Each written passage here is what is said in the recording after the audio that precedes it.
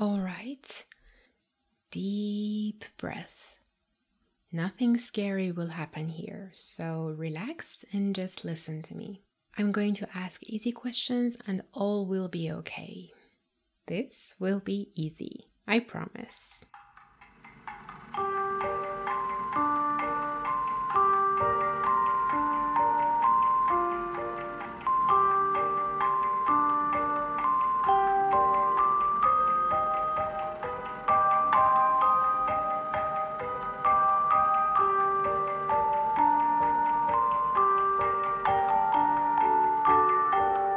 Hi, you. Did you come back for more English or is it your first time here?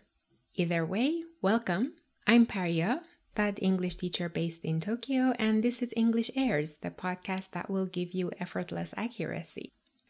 In this episode, we are going to close the topic of major uses of will. We know that we use will to talk about regular future events and things that we believe will happen in the future. It's not for fixed plans or things that we know are going to happen because of something that we can see now. Here, the idea is the same, but we will look at a few new names. So basically, we are just going to get better at using what we already know. Easy, right? So, come with me. Today's episode is a story.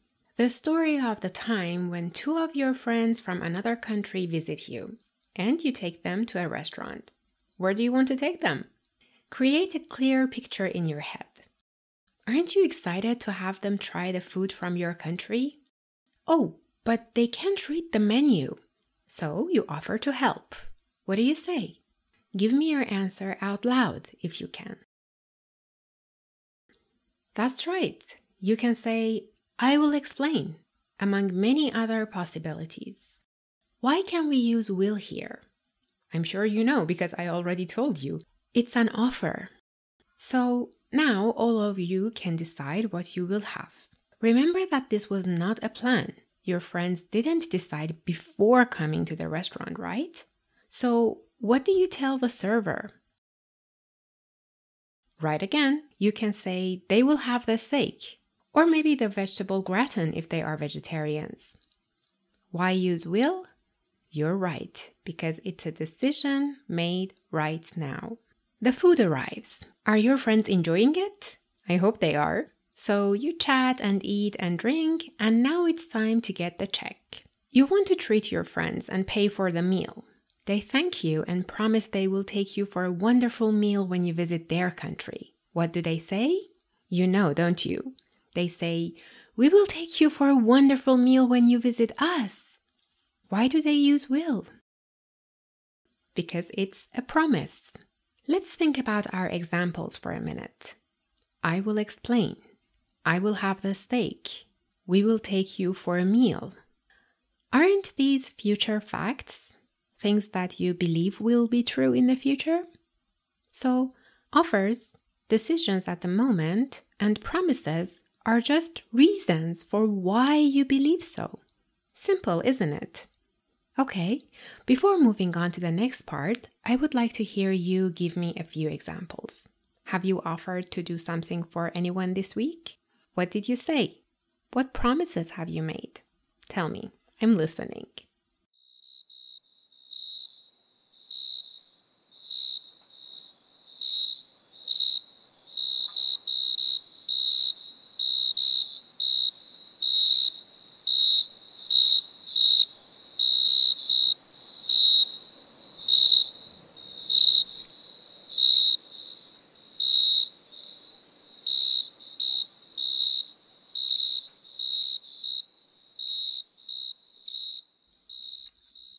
Great job. Moving on. Tell me about one plan you have for this week. If you said anything that started with I'm going to, well done. Now, about that plan, you're sure, right? Of course you are. Well, what if you are not sure? Maybe it's not 100% fixed. Maybe it is 80% sure. Or maybe it's just an idea. How do you talk about those potential plans? Let's ask ourselves this question. If it is in the future and it is not a plan, what is it then? Did you say fact? Well done. Now, if this fact is not 100% certain, all we need to do is add some words that show that percentage. What words? See if you can spot them when I tell you about my plans for dinner. I haven't decided what to eat for dinner. I will probably make something myself. Maybe I will make some rice and chicken.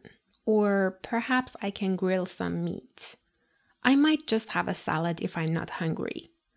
I definitely will not eat out. I have lessons until late this evening.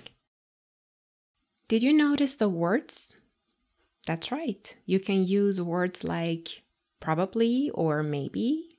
Or you can use might instead of will. Using definitely shows you are really, really sure. Now you, tell me about some decisions you have not made yet. Weekend plans? Buying a birthday present for someone? What you want to wear tomorrow? Anything is okay. Go ahead. I'm listening.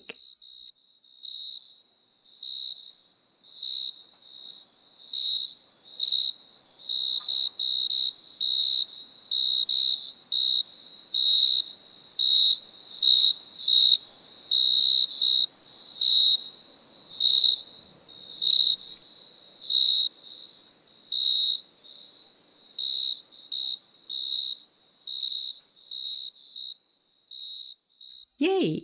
See? Easy, wasn't it? So, how do we practice this? We're going to use a few different things this time. First, the reminder. Set it for the morning with these prompts. Decide to do something for yourself today.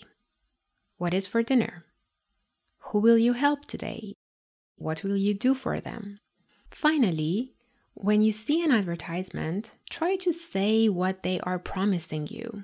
Use your imagination and make funny promises if you can. It helps. As always, if you visit my website, English Airs, you will find the transcript of this episode, plus Garfield and 2 other cute cats. I have also added some examples of promises in advertisements. We might as well use them to speak English, right? There are also links to extra material there. Check them out. And don't forget to take a look at the Instagram page for more. Okay, pat yourself on the back because we covered the most common, most important ways to talk about the future. Take another deep breath and see you next time. Until then, please let me know your opinions and questions in the comments on the website or wherever you get your podcasts. And as before, it would be really nice of you if you could introduce this podcast to your friends. You know that I wish to help as many people as I can with your help. Paria out.